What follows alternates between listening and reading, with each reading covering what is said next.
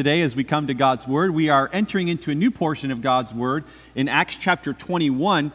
We had been in Acts chapter 20 for nearly 2 months, but the Spirit of God is moving us along as we now move into Acts chapter 21 with Paul having his sights set on getting to Jerusalem. In Acts 20, as you remember, he referred to the fact that these Ephesian elders, he would never see them again because he was going to Jerusalem.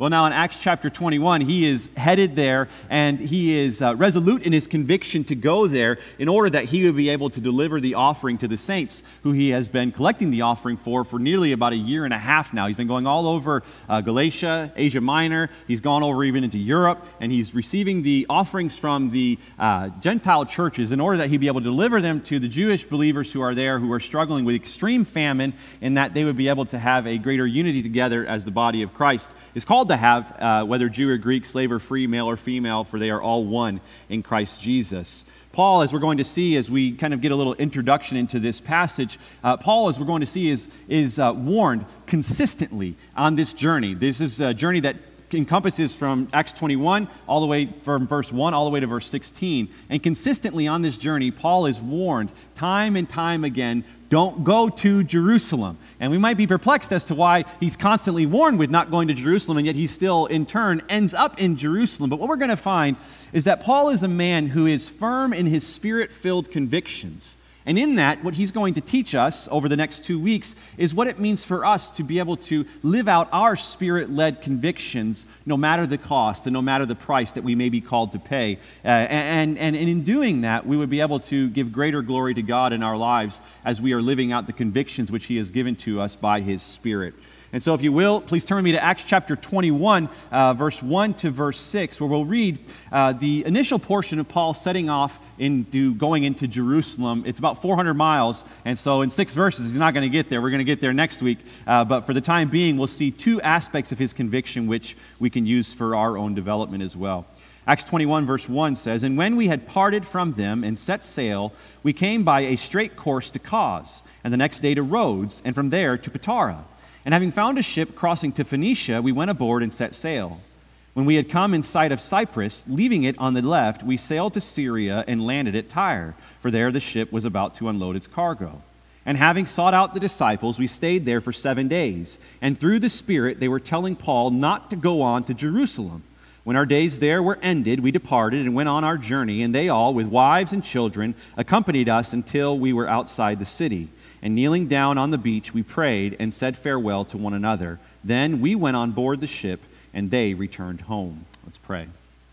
Heavenly Father, we thank you for this day that we have to be able to come and to consider your word. Lord, we know that there is a richness to your word that is found in every single word that is laid out before us. We know that there is no filler in your text, God, but rather every word is profitable for our instruction, our teaching, the training up in righteousness, that we would be equipped for every good work. And so, God, we ask that you would just impart to us by your Spirit today the wisdom that you see fit to give to us as we see Paul, a man being led by your very own Spirit to conviction and just seeing through what you have convicted him to do, which is to bring the offering to the Jerusalem saints. Lord, may you give us convictions as well, Spirit-filled convictions, in order that we would be able to continually proclaim you and name your name here in the city of Hollywood and wherever else it is that you draw us to.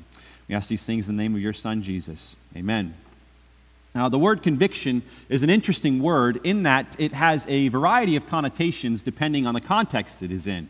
If you were to say that you were convicted of something, depending again on the context, it means a very different set of things. If you're convicted, one might think that you were convicted of a crime. Now, one of us, we don't want to tell someone we've been convicted, and they assume that we've been convicted of a crime. Other times you might say that you're convicted in that you have been convicted by sin in which the Holy Spirit has revealed to you that needs to be removed from your lives.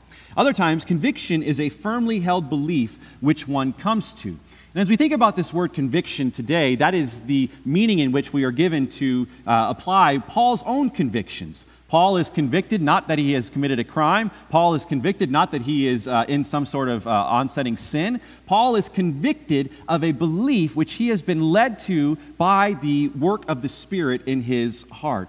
So you think about this conviction that Paul has, it is a firmly held belief which arises from our beliefs as Christians as we are led by the Spirit of God. As one person has put it, they say a conviction is a solid, immovable belief based on confidence in God's Word, being so thoroughly convinced of its absolute truth that we are willing to take a stand regardless of the consequences. Convictions shape not only what we believe, but also how we live and even how we die. They define who we are and provide direction with solid straight lines that do not veer off track to accommodate circumstances or temptations. As we can summarize that definition, ultimately our convictions lead us to act. And no matter what happens to us on our acting out these convictions that the Spirit has given to us, we will press onward because we know that we are doing the will of the Lord by practicing them. As we're going to find over the next 2 weeks, Paul is a man who was operating under a Spirit-led conviction to go to Jerusalem, and there was nothing, absolutely nothing, that was going to get in his way. But before we consider that here today, we must be aware that in our application of this truth, and also in considering Paul's own application of this, we must be able to discern what a personal conviction is over and against what a spiritual conviction is. There are many times we have personal convictions which we are unwilling to budge from within a fellowship of the body of Christ, which often leads to disunity and disruption within the body of Christ, in which it's unnecessary that it needs to do so. We must understand what it means to delineate between a personal conviction or a personal preference over and against a Spirit-led conviction which is found quite definitively in God's Word. As we think about this, we must be able to understand, to differentiate between our personal preference over and against which God's Word declares definitively. That is, it is fine if someone wishes to forego celebrating a holiday because they don't want to celebrate that holiday, but for them to push that conviction on another individual would be unnecessary because God's Word does not restrict us from celebrating a holiday such as Christmas. They would say it's a pagan holiday. We would say we're celebrating the birth of the Lord Jesus Christ. And so therefore, it's best in those situations that we would leave those personal preferences to ourselves. On the other hand, it would be wrong for someone to say, I prefer not to evangelize, when God's Word clearly lays that out as a commission for us to do. Anyone who says, well, that's your conviction to evangelize, I don't really have that conviction. That's wrong for an individual to say because the Spirit has commissioned every single one of us to be faithful witnesses unto the ends of the earth. Now, the application of our evangelism might be different, but all of us must be convicted to a certain extent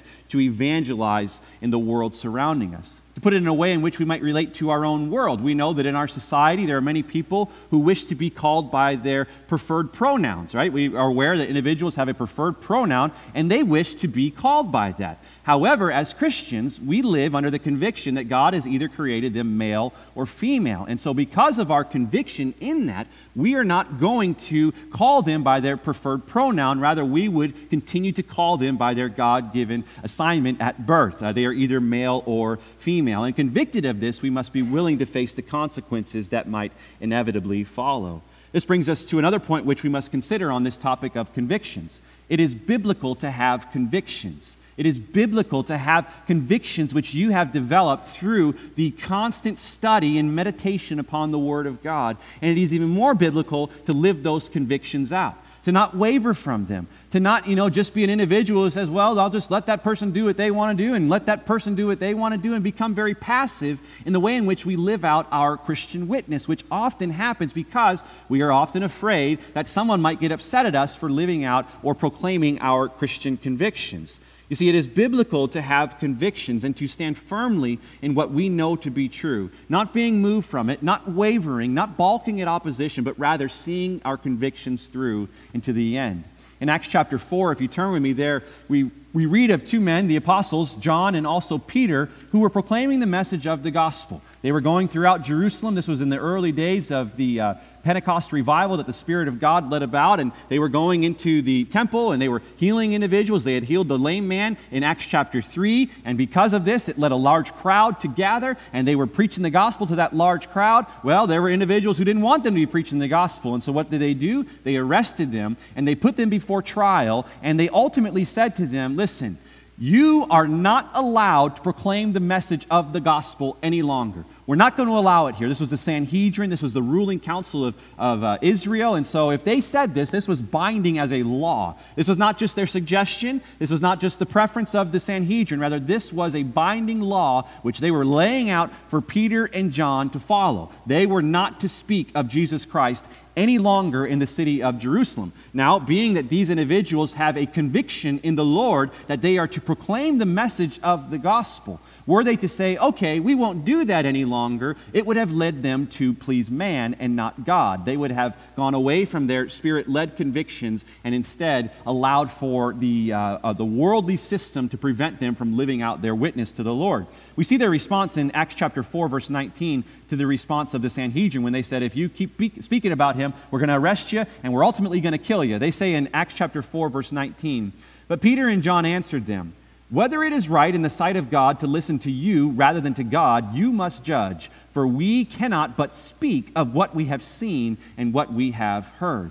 These are men of conviction, a Spirit-led conviction, not a personal preference, but rather that which God himself had led these men to a firm belief in order that they would be able to proclaim it unto the ends of the earth. We see an example also in the Old Testament in Joshua 24:15. He says, and if it is evil in your eyes to serve the Lord, choose this day whom you will serve, whether the gods of your fathers who you served in the region beyond the river, or the gods of the Amorites in whose land you dwell. But as for me and my house, we will serve the Lord. It is all right to have convictions as a believer, especially as it pertains to the Word of God. It is good for us to have convictions. Forget about what the world says, where you just need to kumbaya with everyone and just get along with everybody. We must stand firm to our convictions, lest we lose our witness in the world. As you think about the early days of the church and even going into the period of the Reformation, Martin Luther, the great reformer, when he was convicted of the fact that the Catholic Church was preaching heresy in that they were saying that the gospel was salvation by faith plus works, when he came to understand that justification came on the basis of our faith and not as a result of our works, he held firm to his convictions to the point where he would not waver even unto death. And many other individuals followed suit. And because these were firm convictions, they not only were able to live in the freedom that the gospel brings to all who profess faith in the Lord Jesus Christ, but they set an example for the Christian church to follow, of which we are even reaping the benefits today. You see, it is often the case that people may be unwilling to hold firm to any sort of conviction that they have because they are concerned with the consequences that might follow. And if it's my personal preference about something, I am willing to pull back from that, or I'm not going to get into an argument or a debate with an individual about that.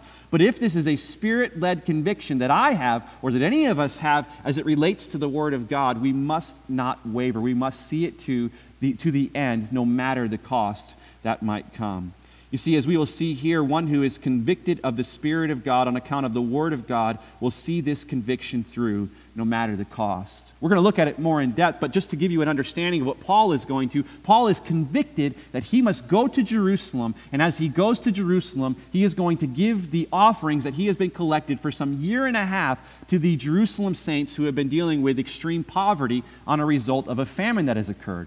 But what Paul is constantly told as he is making his way into Jerusalem is that if he goes to Jerusalem, he's going to be beaten and he's going to be imprisoned. And so along the way, he's dealing with difficulties both in his own spirit and also with individuals who are constantly telling him, don't go to Jerusalem, Paul. You know this is what's going to happen to you, just don't go. But Paul, being led in this conviction by the Spirit of God, is unwavering, and he is going to make it to Jerusalem. He is going to see his conviction through no matter the cost. And so we must ask ourselves this today as well. What are my convictions? What are your convictions?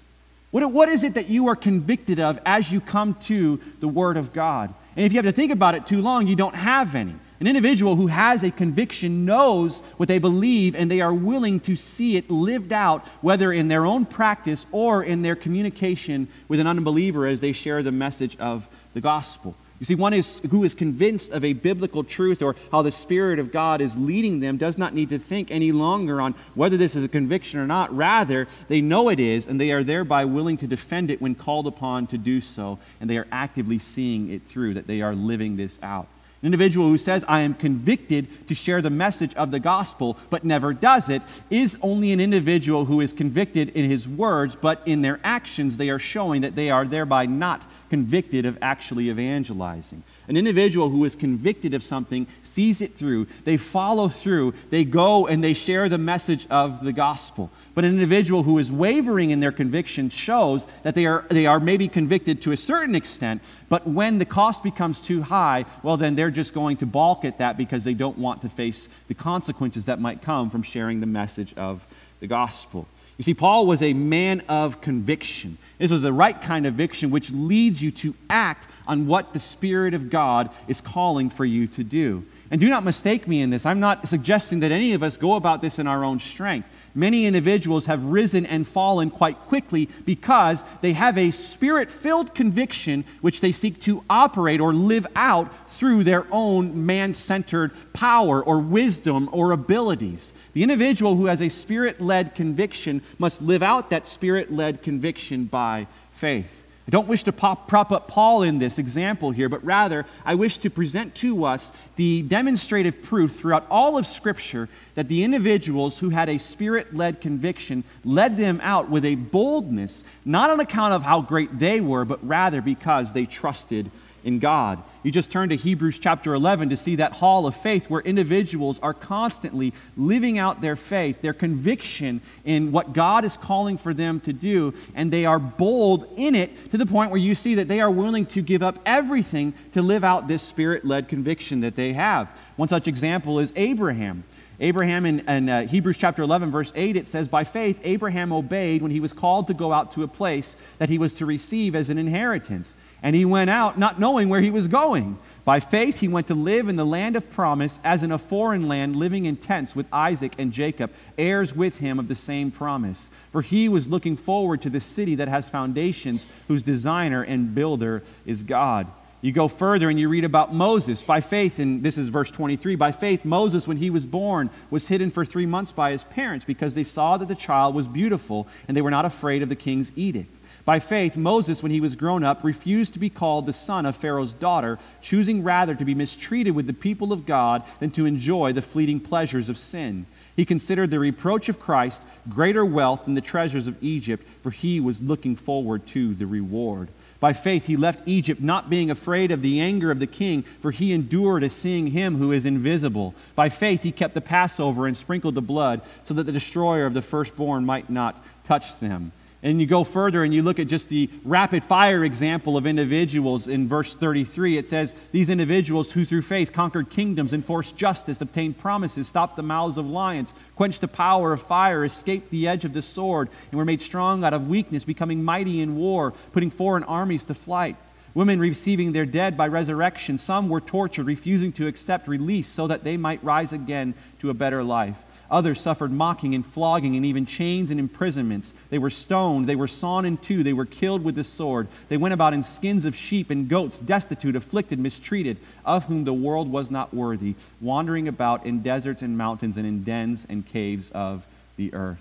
What we're going to find with our convictions that we have by the Spirit of God is that when we are led by the Spirit of God to live out our convictions, we will soon waver if we attempt to live them out by our own strength or by our own will or by our own courageousness. But if we live these out by the Spirit of God, trusting in God and what He has called for us to do, He will lead us forward in our convictions. I want to illustrate just an example that we can see this, an individual who has a Spirit-led conviction, but who is unwilling to live out that Spirit-led conviction by faith. There's an example of two men who were during the time of the Reformation when Bloody Mary was on her reign of killing Christians. There was one such man who was an individual who was being trained up as an individual who was going to be a missionary to go out and spread the message of the gospel. And he kept telling his teachers, he kept telling his leaders, I want to be a martyr. Anyone who was sent in the mission field at that time preaching the message of the gospel and denying the presence of the Lord Jesus Christ in the Eucharist, it was a death sentence when the Catholic Church got a hold of them, or Queen Mary during her reign, Bloody Mary. This was a death sentence for an individual. And this guy said, send me out. I want to live a martyr's life. I want to be a martyr. I want to die for the message of proclaiming the message of eternal life in the Lord Jesus Christ. And so finally his teacher said, all right, I'll send you out. No sooner did he get sent out than he found himself being held on trial for treason, especially treason or actually heresy, and he was going to be burned at the stake lest he recanted his faith in the Lord Jesus Christ. And what did he end up doing? He ended up recanting his faith and wagging his tail back to his leaders and showing to them that he was not yet ready to live by faith in the promise of God. He was not yet willing to stand for his convictions that salvation was by grace alone, through faith alone, in Christ alone. He was not willing to die for what he believed in. There was yet another man who, upon being sentenced to die for his faith, said the night before to his wife, before he was going to be burned at the stake, he said, "Though my breakfast will be somewhat sharp, my supper will be more pleasant and sweet." Here was a man who recognized this valuable truth that to be absent from the body is to be present with the Lord. And knowing that he was going to eat breakfast and then be led into a stake where he was going to be burned alive for proclaiming the message of the gospel, he could say, my breakfast, it's not going to taste very good, but my supper is going to be sweet. He knew that as he finished the race, he would be brought to his Lord and Savior, Jesus Christ. This was one who was led by his convictions. And really, as we come to what Paul is going to teach us here in Acts chapter 21, or rather the Spirit of God will teach us through the example of Paul, is here was an individual who was led by his convictions. And you say, how do I know if I'm being led by my convictions? Well, there's just basic truths about how Paul is carrying along in his journey to Jerusalem that are going to be applicable for us, in that we would be able to understand how it is that we not only can have a conviction in the Lord, but also what it means to live out that conviction as we go about doing it in our day-to-day life. The first thing that we see here today about convictions from the example of Paul is shown to us in verse 1 to verse 3. And it's not going to jump out at you. It's just a travel log. But as we begin to understand it, you will see it so clearly by what Paul is doing. In Acts chapter 21, verse 1, it says, "And when he had parted from them and set sail, we came by a straight course to Cos, and the next day to Rhodes, and from there to Patara. And having found a ship crossing to Phoenicia, we went aboard and set sail. When we had come in the sight of Cyprus, leaving it on the left, we sailed to Syria and landed at Tyre, for there the ship was to unload its cargo." Right? Powerful, right? You see the conviction right there. You don't. But we must ask the question, why is Paul doing these things? Because really, as we see Paul doing these things, we learn a lot more by what he does than by what is said here, as it's a narrative of the travel log that Paul and Luke and the rest of his traveling companions were traveling on. We learn a lot more about what Paul is doing, or why Paul is doing what he is doing, in order that we could understand his conviction being lived out. You see, Paul was a man, the first point we see is that he was a man who was determined by his convictions. Anyone who has a conviction is going to see it through. They're going to take the steps to do what they are convicted to do. It's as simple as that. It's not really a profound truth, but so often it's so difficult for us to just put our feet to the road. We say, I want to go and evangelize. I have that conviction to do it, but I never do it. You know, a man who is convicted or a woman who is convicted is determined to live out his convictions. And so as we look to Acts chapter 21, verse 1 to 3, we see Paul just going through this travel. He's just traveling. He stopped at Cos, then he goes to Rhodes, and then he goes over into Patara, then Phoenicia, and then he makes his way into, Phoenicia was on the coastline of Israel. He makes his way and lands at Tyre, where they're going to unload the ship. And you say, well, how does this show Paul's conviction?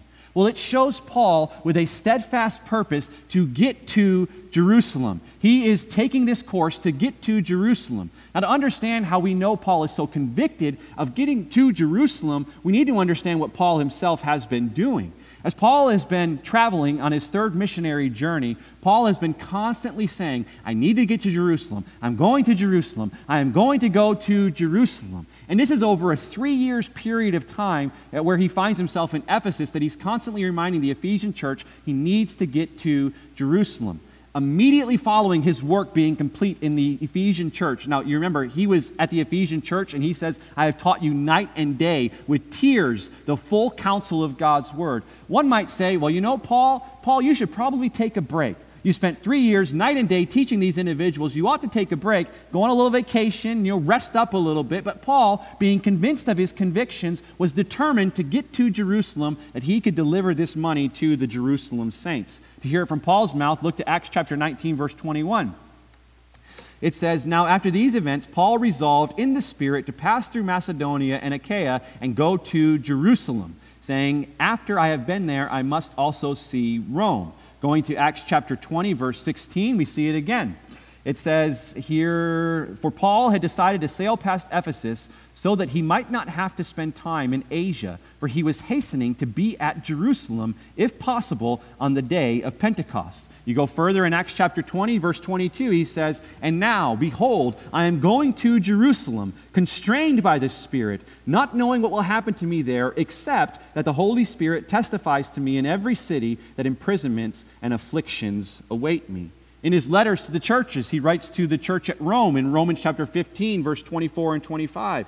I hope to see you in passing as I go to Spain, and to be helped on my journey there by you, once I have enjoyed your company for a while. At present, however, I am going to Jerusalem, bringing aid to the saints. To the Corinthian church, which Pastor Richard was preaching on just a couple of weeks ago in 1 Corinthians 16. He says, now concerning the collection for the saints, as I directed the churches of Galatia, so you also are to do. On the first day of every week, each of you is to put something aside and store it up as he may prosper, so that there will be no collecting when I come. And when I arrive, I will send those whom you accredit by letter to carry your gift to Jerusalem. If it seems advisable that I should go also, they will accompany me. Paul was going to Jerusalem. You say, why does Paul want to go to Jerusalem? Why does he want to go there so bad? Is he trying to take a vacation? What is he got some property he wants to sell there? Why does Paul want to go to Jerusalem? Why is he so convicted of going to Jerusalem? Well, it's said in his letters here, and it's also said in what we've read before in Acts chapter 19 and Acts chapter 20. He wants to bring the aid to the Jerusalem saints. And this is not merely just this desire that he has, but rather this is a desire that has been built up in his body, that the Spirit of God has been leading him to do in order that he would be able to bring aid to the saints who are suffering severe famine and persecution. Jerusalem was really the headquarters for Judaism. And so anyone, absolutely anyone, who recanted their faith in the Judaistic system, go to church on a Sunday, they were completely removed from the society in which they lived in. They had nothing. Absolutely all of their property, all of their monies, all of their resources, their jobs, their family relationships, everything was gone. And so you can imagine that this would lead to a severe persecution and thereby a severe loss of financial resources to provide for themselves. And so Paul says, what we're going to do is we're going to go to these Gentile churches. The Gentile churches happen to be a little bit more prosperous during these days. We're going to go to the Gentile churches. We're going to collect the money from them in order that we could bring the money to the Jerusalem saints, that they would be able to have some resources that would help care for them in their great time of need. Once the persecution dies down a little bit, then the church can get on their feet again, and we don't need to do this that often. But for now, it was necessary. They needed to get that money to Jerusalem. And this was not just merely about giving money to someone in need. This was much more than that. This was theological in its purpose. It was theological in the sense that this was an act of love that Paul was calling on the Gentile churches to live out, because as it was, though Christ had torn down that dividing wall of hostility between the Jew and the Gentile, if you look at any historical records, or just if you follow along the pattern of the Jewish history or the Gentile history, they didn't really like each other. They hated each other. They thought one was a lesser race. I'm not going to talk to the Gentiles, not going to eat with them, not even going to be by them. If they walked into a Gentile country and they walked into Israel, they would kick the dust off of their feet so no Gentile dust would enter into Israel. The same way it went vice versa. They hated each other. But you see, when Christ saved both Jew and Gentile alike, that dividing wall of hostility had been torn down. There was nothing separating them. They were one in Christ Jesus. This was positionally speaking. Practically speaking, however, they had not yet been willing to step over that wall that had been torn down to fellowship with one another. And so Paul, being led by the Spirit of God, has this idea, this thought, this theological impulse to collect the money for the Jerusalem saints from the Gentile churches in order that it would be an act of love to show their unity towards one another. You can imagine this. The Jerusalem Jewish church there, they are poor, they're broke, they have nothing. The Gentile church is flourishing. Can you imagine there's just the love and the unity that might come from them saying, listen, this is the money that we have, but really you are one with us, and so here, take it. We want to bless you with this. The unity that this would bring to the body of Christ was so important. It was foundational. And so Paul was working towards collecting this money that he would be able to bring it to the Jerusalem saints. You see, it's so important that we do not miss this, that Paul was not just doing this to collect some money. He was not doing it to get prestige from these individuals. Rather, he was doing it in order to unite the body of Christ. This was a Spirit-led conviction. He wished to unite the body of the Lord Jesus Christ. Why? Why would he wish to do this? How do we know that this is a Spirit-led conviction? Well, this is because what the Spirit has done positionally to us often needs to be lived out practically, but it is difficult to do. It's difficult to live out that unity that we have positionally as the members, equal members in the body of Christ. It's difficult to do that because we still are beset with sin and we have our own traditions or our own cultures or our own preferences that often limit our ability to fellowship with one another. And so Paul, knowing that they had been united, wanted to give them an opportunity to show that unity practically through the giving of their funds to the poor brothers at Jerusalem. You see, also, not only has the Spirit made us one positionally, but Christ, in his prayer to the Father, his high priestly prayer, was that we would be one in order that the world would know that the Father had sent Jesus to be the redemption for our sins. When the church is not one, the church has a limited witness in the world. Therefore, Paul was dead set on getting this money to the saints that the church would be united as one body in the Lord Jesus Christ. And what we're going to see here as we live out our own convictions, what we must understand is that often when we have a Spirit-led conviction, the steps that we need to take to live it out are often going to be quite painstaking. They're not going to be easy. It's not going to be just one day, oh yeah, I want to unite the body of Christ who's never loved each other, who hate each other actually. I want to unite a church that has never had anybody from a particular group to come into that church, and I want them to love each other. Or I want a church to unite that has traditional music and another church that has contemporary music. Good luck with that one right there. You know, it's difficult to do this.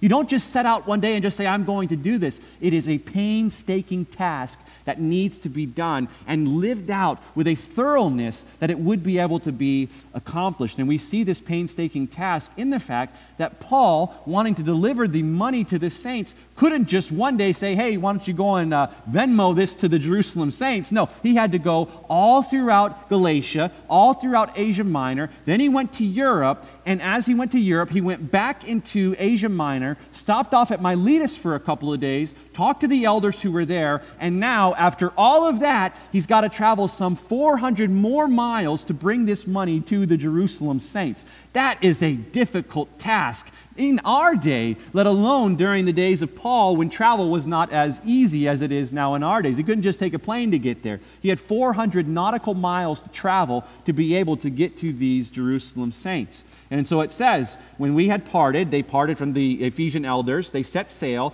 and they came a straight course to Cos. They go to Cos, and you say, well, why is Luke telling us about all these places we don't know? Well, again, this is the travel log that he has to take to get to Jerusalem. So they go to Cos. Cos from Miletus was about 40 miles. And you say, well, what would they see at Cos? You want a little history lesson on this. Cos was a place that had a famous medical school. It was a very well-known medical school. It couldn't stop off there. You know, Luke being a doctor, Luke loved medical. You know, Luke probably said, hey, Paul, can we take a stop here to, go check out this medical school so I can learn a little bit more? Paul said, no, we got to get to Jerusalem. And so they go the next day. They stop at Cos. The next day they head to Rhodes. Rhodes is a place which is familiar, if you're familiar with any of the 7 wonders of the ancient world. Rhodes had the Colossus of Rhodes. It was a 105-foot statue that towered above the harbor and which was dedicated to the sun god Helios there. And so they would have passed that. No tourism stops there. You got to keep on moving. They go past Rhodes and they get to Patara. Patara was about another 90 miles from Rhodes, where they would stop off in what was the western city of Lycia.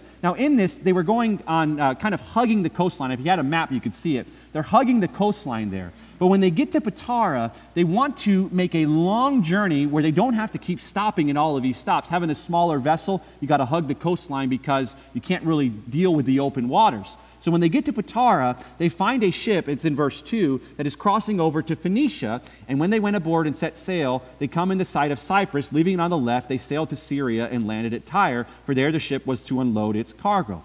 So they're leaving Phoenicia, and they're setting sail. And so about halfway from Phoenicia to the Phoenicia to, actually I'm getting confused here. Halfway from Patara to Phoenicia is about 200 miles. And so on the left side, they see the coast of Cyprus. They pass that. This is where they planted the first churches they went to. They pass that, and they get over into Phoenicia, which is the coastline of Israel, and they settle off in Tyre, and they finally make it to a place where they have to then take another 100-mile journey down the coast to get to Jerusalem. And you say, why am I saying all of this to us? Do we need a historical lesson on the geography of the ancient world? No, we don't really need that. But what we do learn from this quite definitively is that it is a difficult task for Paul to be able to live this out. If we wish to do anything that we have been convicted by the Spirit of God to do, it is not going to be an easy task for us to do. It may not have us traveling some 400 nautical miles, but it is going to take planning, foresight. It's going to take a lot of discernment in our own hearts to see, is this actually from the Spirit of God? It is going to take big picture thinking, faith and faithfulness to live out what God is calling for us to do. It is important that we understand that in these convictions that we have, we must not go about them lightly, but rather recognize that when we live these out, it is going to be quite taxing on our lives, which is going to want to cause for us to hold up a little bit or let up a little bit, but in doing that, we limit our witness in the world, and we must continue to proclaim the name of the Lord Jesus Christ and to care for the body of Christ wherever we go. See, Paul was a busy man, and I mentioned this. Paul had spent 3 years, day and night, teaching the believers at Ephesus. And now he could, say, I'm going to take a little break. The island of Rhodes actually was called the Island of Roses, a very beautiful place. Paul could have said, hey, let's stop off at Rhodes for a little bit. Going to take a 3-month vacation, a little sabbatical here for me. Going to sip on some stuff and just, relax a little bit, take it easy a little bit. But no, Paul was convicted of the fact that he needed to get to Jerusalem. And on top of him not taking a break, the travel during those days would have been horrendous. I mentioned they initially started off in a smaller vessel. They hugged the coastline there. But then when they went from Patara over into Phoenicia, they get on a large ship. It's a merchantman ship. It had cargo on it. And during those times, they would have been on the open sea. If you've ever been on a boat in the open sea, you know that travel is not all that good often. And in those days, the boats were certainly not as secure as the boats that we have in our day. This would have been a tremendous difficulty for Paul. And Paul could have said, well, I don't really think I'm going to get the money to the Jerusalem saints because I just can't afford this travel that's going to be happening on me. It's going to be very taxing. I can't do it. How bad was the travel for Paul as he was traveling by ship? You might wonder that. What did it look like for Paul as he was traveling on the ocean to go into Jerusalem as he was making his way from Eastern Europe? What did he do? How did he get there? Well, in 2 Corinthians chapter 11, Paul gives us some of his sufferings that he faced. And he mentioned some of his travel at sea, and we can get an idea of what he went through on this journey as he was making it from Miletus all the way into Jerusalem. It says, 3 times I was beaten with rods, once I was stoned, 3 times I was shipwrecked, a night and day I was adrift at sea, on frequent journeys, in danger from rivers, danger from robbers, danger from my own people, danger from Gentiles, danger in the city, danger in the wilderness, danger at sea, danger from false brothers, in toil and hardship, through many sleepless nights, in hunger and thirst, often without food, in cold and exposure. And we can imagine, not taking all of this, but we can imagine that at the very least, Paul was in cold and exposure as he was traveling on the open sea, making his way to bring the money to the Jerusalem saints. How easy it would have been for him to just say, well, I'll send a courier to do this. I got some other stuff I got to do. I'll let that guy deal with the hardships of this. No, he couldn't do that. It was too impersonal. It would not have the intended effect that he had been praying for and that he had been led by the Spirit of God to bring about. And so therefore, he needed to go along. He needed to follow through with his conviction to go to Jerusalem. And as he had this conviction, he took the steps to ensure that he was going to be able to make it there. You see, when we are determined to live by our convictions, one thing that we must do, so simple, but we must do it, we must ensure that we are going to live these out. We must ensure that we are dedicated to the task that is going to be in front of us when we go to live this out. We must not just say, well, I'm going to go a little bit at this. It gets a little hard. I'm going to turn back from this. It's not the way that we are to live the Christian life. Rather, we live the Christian life with boldness because there is no turning back when we set out to live out the Spirit-led convictions that he has given to us. In this, we must understand this as well. We must ensure that when we have a conviction from the Lord, that it is not merely a selfish pursuit, or that we have given a lack of diligent thought about it and thereby we turn away when things get too tough for us. We must be careful in this because many have erred because they took what they thought was to be a conviction from the Lord, which was not, and in turn it disrupted and hurt many lives in the process. There was a time when the Salvation Army was getting its start in the country of England, and there was an Earl of Shaftesbury. He was one of the leading religious figures in that town, and he said, "After much study, I am convinced the Salvation Army is the Antichrist." He was convinced of this, and so he announced it to everyone when he didn't just take into account the fact that maybe these individuals were wishing to reach people with the message of the gospel in an untraditional way, unlike what the Church of England would have been doing. The individuals who started the Salvation Army, William and Catherine Booth, they were attempting to do was to kind of abandon the traditional concept of a church pulpit to take God's word directly to the people.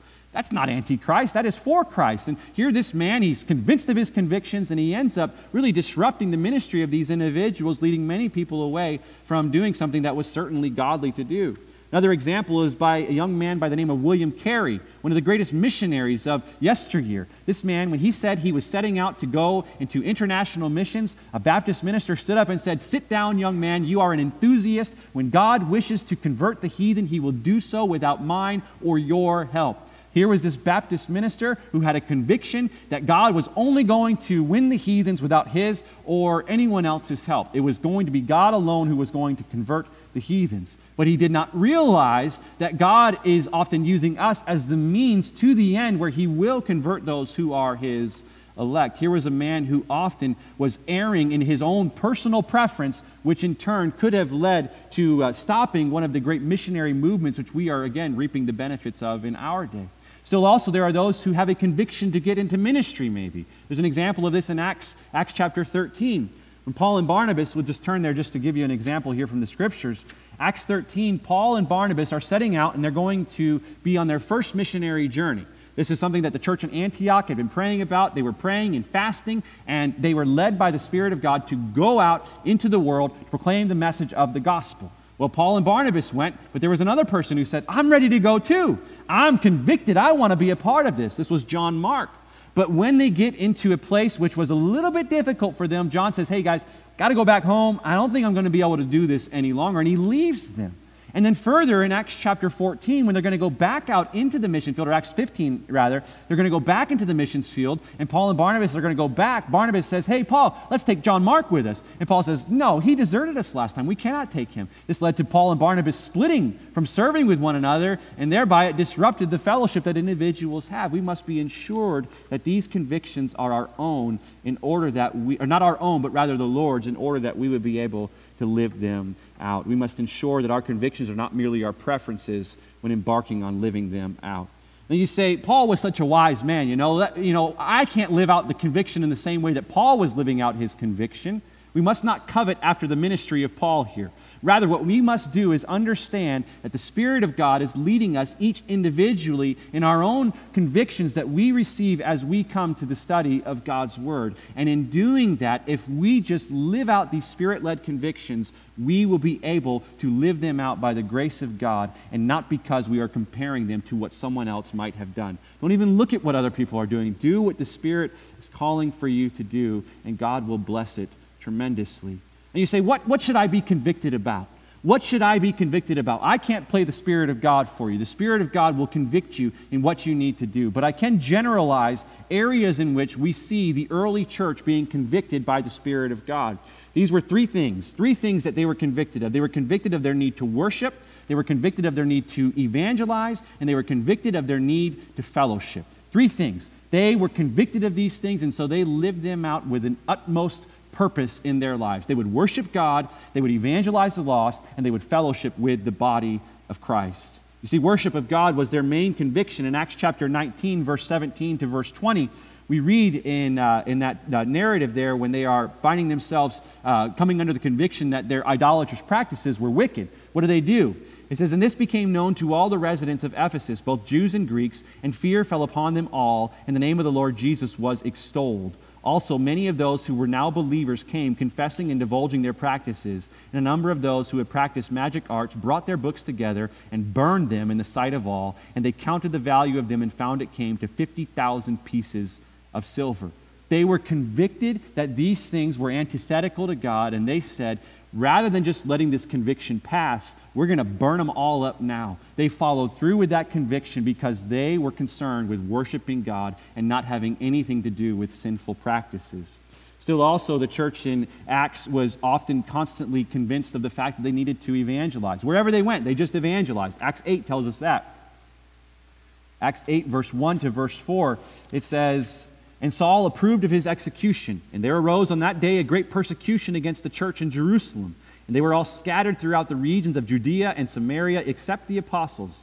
Devout men buried Stephen and made great lamentation over him. But Saul was ravaging the church, and entering house after house, he dragged off men and women and committed them to prison. Now, those who were scattered went about preaching the word." They were so thoroughly convicted of the fact that they needed to evangelize that no matter what came their way, they were going to, wherever they were, evangelize. Paul or Saul at that point was persecuting the church, killing them for evangelizing. Didn't matter to them. They were going to make the message of the gospel known. And then finally, we see that fellowship was a priority for them, and they sought to be in fellowship with the body of Christ. They were doing everything they could to be in fellowship with the body of Christ. Acts chapter 19, verse 7 to 12 says, actually 17 to 20 rather, it says, actually, no, I'm reading it again wrong. Sorry, I'm using a different Bible today and it's throwing me off a little bit, but I'm going to get there. Acts chapter 19, verse 7 to 12, I was right when I first said it. It says, there were about 12 men in all, and he entered the synagogue for about I'm wrong. It's Acts chapter 20 is where I need to be, 7 to 12. Sorry about that. It says, on the first day of the week, when we were gathered together to break bread, Paul talked with them, intending to depart on the next day, and he prolonged his speech until midnight. There were many lamps in the upper room when we were gathered, and a young man named Eutychus, sitting at the window, sank into a deep sleep as Paul talked still longer. And being overcome by sleep, he fell down from the third story and was taken up dead. But Paul went down and bent over him, and taking him in his arms, said, "Do not be alarmed, for his life is in him." And when Paul had gone up and had broken bread and eaten, he conversed with them a long while until daybreak, and so departed. And they took the youth away alive, and were not a little comforted. What's happening here is a night-long fellowship. They were spending hours upon hours together as the body of Christ. Paul and them were only going to be there for a little bit of time at Troas. Didn't matter to them. They found the church. They fellowshiped with the church. Fellowship with the body of Christ was a priority. And church, if we could just regain these three convictions in the same way that the early church lived out their conviction or their commitment to the Lord in this, we would, like the early church, make a strong impact on our society. But as it is now, we often have so many other things drawing us away from our convictions. This conviction that we know we need to worship, we know that we need to be evangelized, and we know that we need to be in fellowship, but we are unwilling to live these out because we are easily swayed from the convictions which we know we ought to be living in. We are easily swayed away from them. And many times not by bad things, they're just general things that we have to do in our lives. But an individual who is convicted of something, especially a spirit-led conviction, will be unswayed in their convictions. They will see it through to the end. And this is, again, the example of Paul in verse 4 to verse 6. It says, "And having sought out the disciples, we stayed there for 7 days." We stayed there for 7 days, and through the Spirit they were telling Paul not to go on to Jerusalem. When our days there were ended, we departed and went on our journey, and they all, with wives and children, accompanied us until we were outside the city.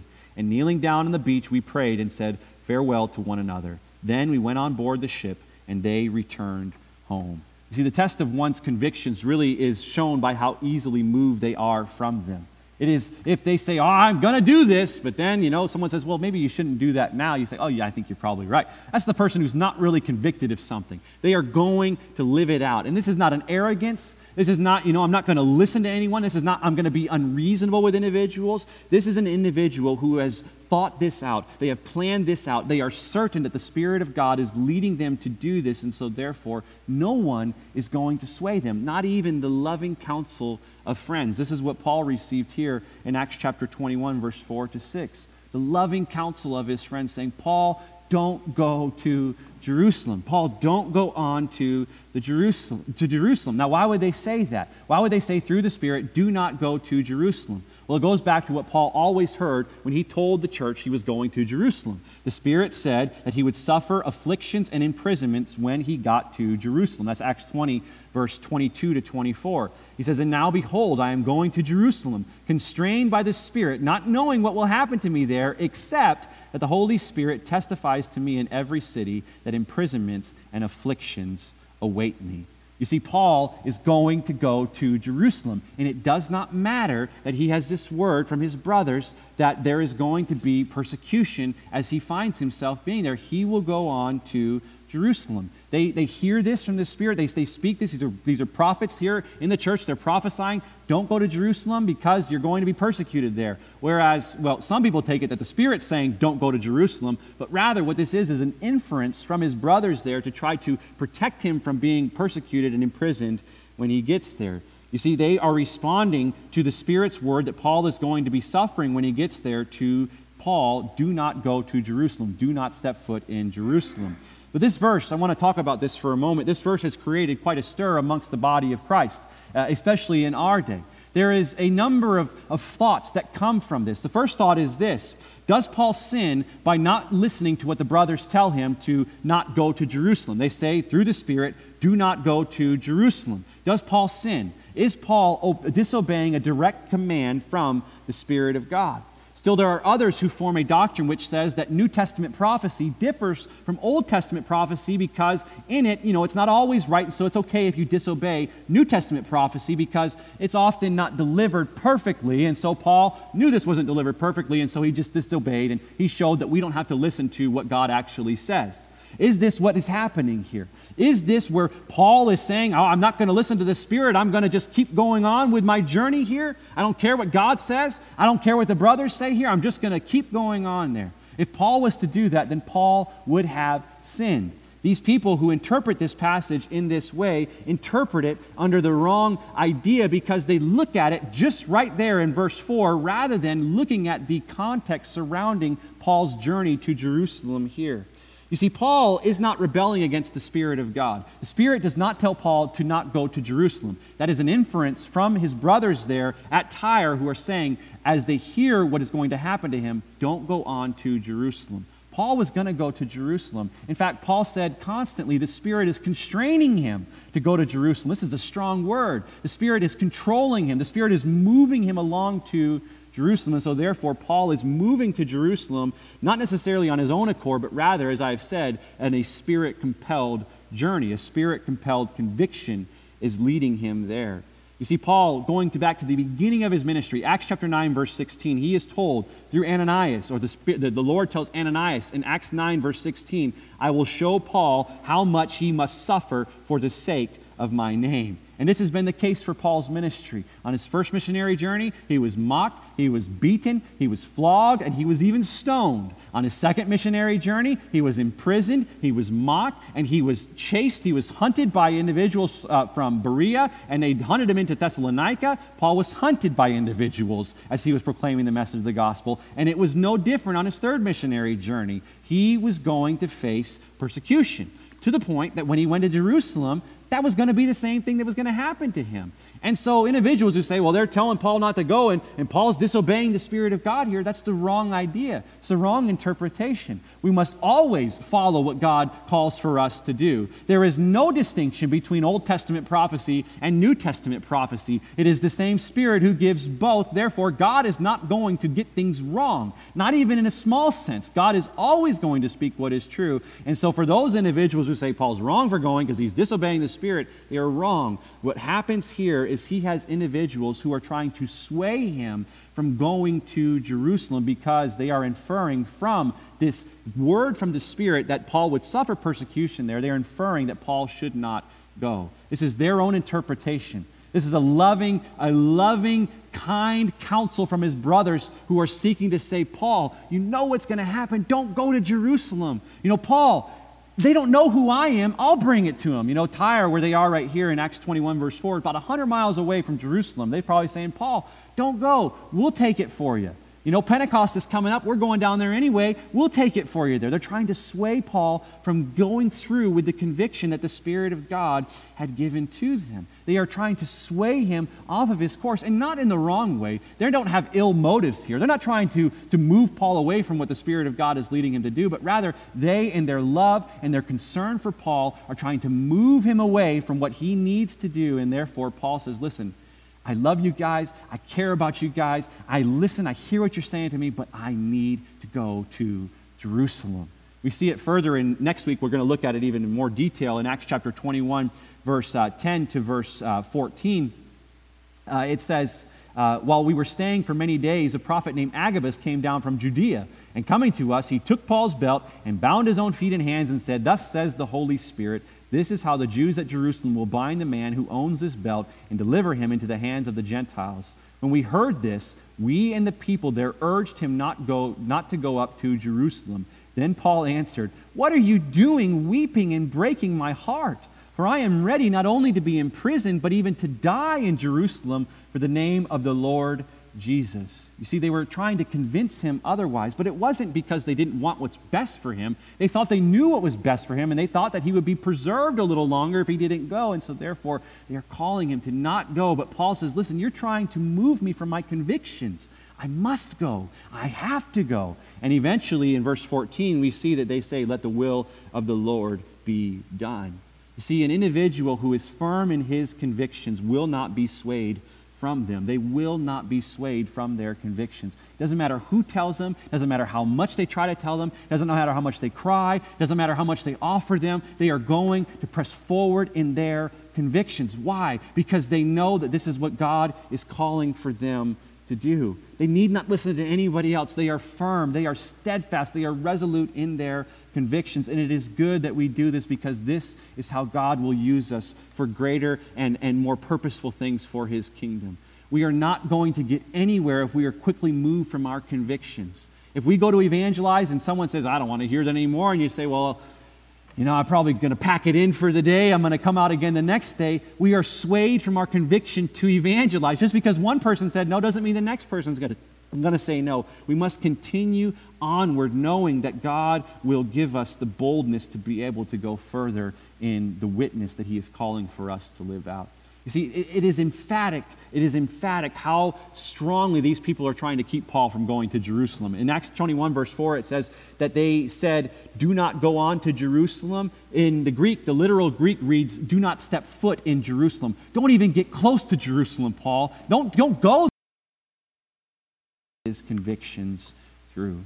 And this is not him being hard to deal with either. It's not him, saying, I'm not going to listen to anybody, but rather this is someone who knows their priorities and they are going to live out what God would give them to do. Now, someone might say to me, if everybody lived by their convictions, nothing would ever get done because everybody would be doing their own thing. That idea shows that these people are thinking about if individuals were living by their personal convictions. If God is leading us through a Spirit-led conviction, He's not going to lead His church into disorder. He's not going to lead His church to be doing 150 million different things. Rather, He's going to lead each of us to work consistently together as the body of Christ to live out the convictions that He is leading each one of us to live out. He has led me to the conviction to preach and teach His Word. He's not led you to do that, has He? No. If He did, then we'd have a bunch of people up here preaching and no one would be able to know what's going on. God will lead each one of us to convictions through the giftings that He has given to us, and we are called to live them out. It's not going to create disunity. It's not going to create chaos. Rather, it is going to create order as the body of Christ is working as it ought to be working. You see, if we all know our convictions, we must live them out knowing that God is going to use them for His glory here as our church continues to function in them as the body of Christ. And knowing this also, in the fact that we don't know what's going to happen when we live by our convictions. We often fear the worst when we go out and live out our convictions. As I go to preach and teach, I always worry, am I going to say the wrong thing? Or when I forget a passage, I did, so what? I forgot where the passage was. Big deal. We're always worried about the smallest things. It doesn't matter. If we live out the conviction that God is calling for us to live out, He will bless us tremendously. Paul knew what was going to happen to him. He knew he was going to get imprisoned and beaten, and yet he still lived. We don't know what's going to happen, and so thereby we must step out in faith to go out and live to what God is going to call for us to do. You see, if we just immediately balk at living out our convictions because we're worried about what is going to happen, we are swayed from our convictions because of the unknown, the fear of man or the fear of the unknown, whatever it might be. We must live out our convictions by faith, knowing that the Lord is going to lead us onward to live out whatever it is He's calling to do with utmost boldness. You see, I want us to understand this here. I don't think that we as a church or Christians in general, I don't think that we don't know what our convictions are. I think we've got a pretty good idea about what our convictions are. I think where we fail is in the boldness to live out our convictions. And the reason for this is because we fail to trust God in whatever conviction He is leading for us to live out. You see, we know our convictions. I know that I need to evangelize. Where I lack boldness is I am worried that someone might reject me in a way that's going to, kind of hurt my spirit a little bit here. I know I need to evangelize, but I don't trust that God is going to give me the courage to go further when God's Word has said in Acts chapter 1, verse 8, that we will receive power when the Holy Spirit has come upon us, and we will be His witnesses in Jerusalem and Judea and Samaria and to the ends of the earth. You see, I'm convicted that I need to evangelize. Where I am not convicted is in the fact that I am trusting God, that He is the one who is going to give me boldness to live out my witness in the world. If I was convicted of that totally, I would never waver from evangelism. But as it is, I waver in evangelism. You see, Paul was an individual, this boldness that he has to go to Jerusalem, knowing what's going to happen, his boldness is because he is walking by the Spirit, and in his walking by the Spirit, he is not gratifying the desires of the flesh. If we walk by the Spirit in our convictions, we will not gratify the desires of the flesh, and we will live out a boldness in whatever God calls for them to do. You see, individuals who evangelize with a boldness, we're like, man, where do they get this courage from? Where do they get this from? How can they just go up to someone and share with them? Well, because they trust what God has said in Acts chapter 1, verse 8, that when you go out and witness, the Spirit is going to give you the courage to be able to do that. It's not your own strength, rather it is the strength of the Spirit who will embolden us for witness. And He often does. He always does. When I say, I'm not going to worry about what someone says and I'm just going to walk by the Spirit in this, my witness is so much more effective. Not in the responses maybe, but in that I keep going onward and I keep talking to individuals and I keep putting myself out there to try to get people the message of the gospel. You see, you go back to Paul in Acts chapter 21, verse 6 here, and we just kind of conclude our passage here before we apply it. As Paul is hearing all of these things from the individual believers here, right? He's hearing them say, Paul, don't go. Paul, we want you to stay. Paul will go and do this. Paul, in Acts chapter 21, verse 6, it says, and we said farewell to them. They went on board. We went on board, and they returned home. We must get to the point in our convictions where we are just unwavering. We're not going to not do them. We are going to see them through. And the reason that Paul did it and the reason that all of God's faithful did it is not because, well, they're just so great, but rather it is because the God they serve is the one who is great. You see, when we become convinced that God is calling us to do something, as we trust in Him for the strength to live it out, He will give you the courage to do it. He will. He will give you the courage to do that. The God who guides will also provide. He always does. He's never, ever going to fail those who He calls to lead Him in any capacity that He calls them to lead Him by. Take myself for an example. I'm not a courageous person. Not at all. I'm not a talkative person, and I definitely lack courage when it comes to public speaking. I can remember vividly back in my high school year, senior year of high school, I had to do a senior project, and I had to give a 7 to 10 minute presentation as to a movie that I watched. I was to review it and give a rundown of it. The moment I got up there, my cotton mouth was so bad, you could hear my lips just smacking because I had nothing in me. I was so nervous. I was terrified being up there in front of my peers. Also, another example of showing my inability to want to be in front of the public and giving speeches is in another church I was going to many years ago, I was asked if I would want to be a greeter, to which I said, no way I'm talking to people in public. I'll just, serve behind the scenes here. I'm not going to greet someone. Again, worried that I might say something wrong, worried that something might go wrong in that. One time here in Bible study when I was younger, a pastor asked me if I would like to open in prayer. And what happened immediately? My stomach drops. I start sweating and I said, ain't no way. There's no way I'm praying here during this. But you see, when God called me into the ministry here, and when I started discerning the call of my life to enter full-time ministry, you can understand that when I was called into the ministry, my first thought was, well, God, I don't like talking in front of people, right? That's one of the things I've got to do week in and week out.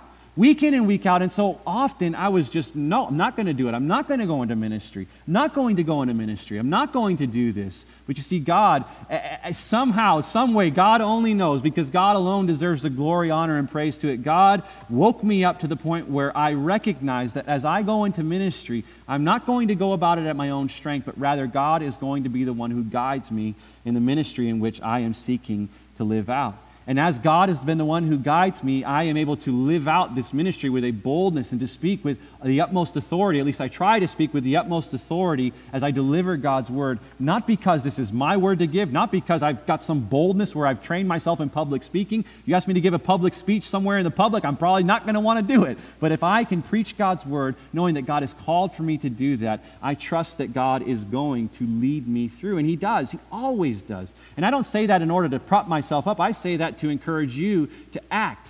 Anybody who knew me before I started preaching would be able to say I was very, very shy. I didn't want to do anything as it related to this, but rather when God called me to His ministry work, God is glorified through my life as I get to proclaim the message of the gospel week in and week out. You see, a believer, as we see here in Acts chapter 21, a believer who is convinced of their convictions is determined to live them out, and they are unswayed by obstacles. They will see them through. And so we must ask ourselves this question: what are your God-given convictions, and are you living by them? What are the God-given convictions that you have, and are you living by them? One, you know what they are. You're determined by them. You know what your convictions are. If you don't have any convictions, if you have to think about it, you don't know what your convictions are. And that's okay. You need to go to the Lord in prayer and to seek out what it is He is calling for you to do in service of the body of Christ, when you fellowship, in worship, or in evangelism. What is God leading you to do? What is God convicting you to do? Now, on top of this also, I would say that every single one of us are living by some sort of conviction. Every one of us have a conviction. And so as you think about that, pray to the Lord, ask Him to show you what that conviction is that you're living out now, that you are led by His Spirit to do. But still, seek the Lord and His Word, that He would guide you to both have and live by new convictions that He gives you to live by day in and day out, that your life would be a witness to the world that you are no longer walking in the kingdom of darkness, but now are in the kingdom of light, and you are going to be a witness for the Lord Jesus Christ. As you apply these truths this week, determine what these Spirit-filled convictions are, and determine if by your ability to live them out, if they actually are convictions. You may say, I want to evangelize every single day of the week. But maybe that's just your personal preference, and you're like, I want to do this, but maybe that's not what God's calling you to do. And so don't just go out and go straightway and just go fast and then burn yourself out right away, but rather seek God, earnestly seek Him. God, what are you calling for me to do? And as God gives you that ministry, live it out with the utmost diligence, not being swayed from it, but rather just doing it with a wholeheartedness for the same reason that Paul did it. Paul wasn't doing it for his glory. Paul was doing it, as we read in Acts chapter 21, verse 13. We'll see it next week, but we read it here now. Actually, in Acts chapter 21, verse 14, it says, And when he would not be persuaded, we ceased and said, Let the will of the Lord be done. You see, Paul was doing this because this was the Lord's will for his life. It was the Lord's will for his life that he would go to Jerusalem, deliver the money to the saints, and if that was the Lord's will, he was going to do it right.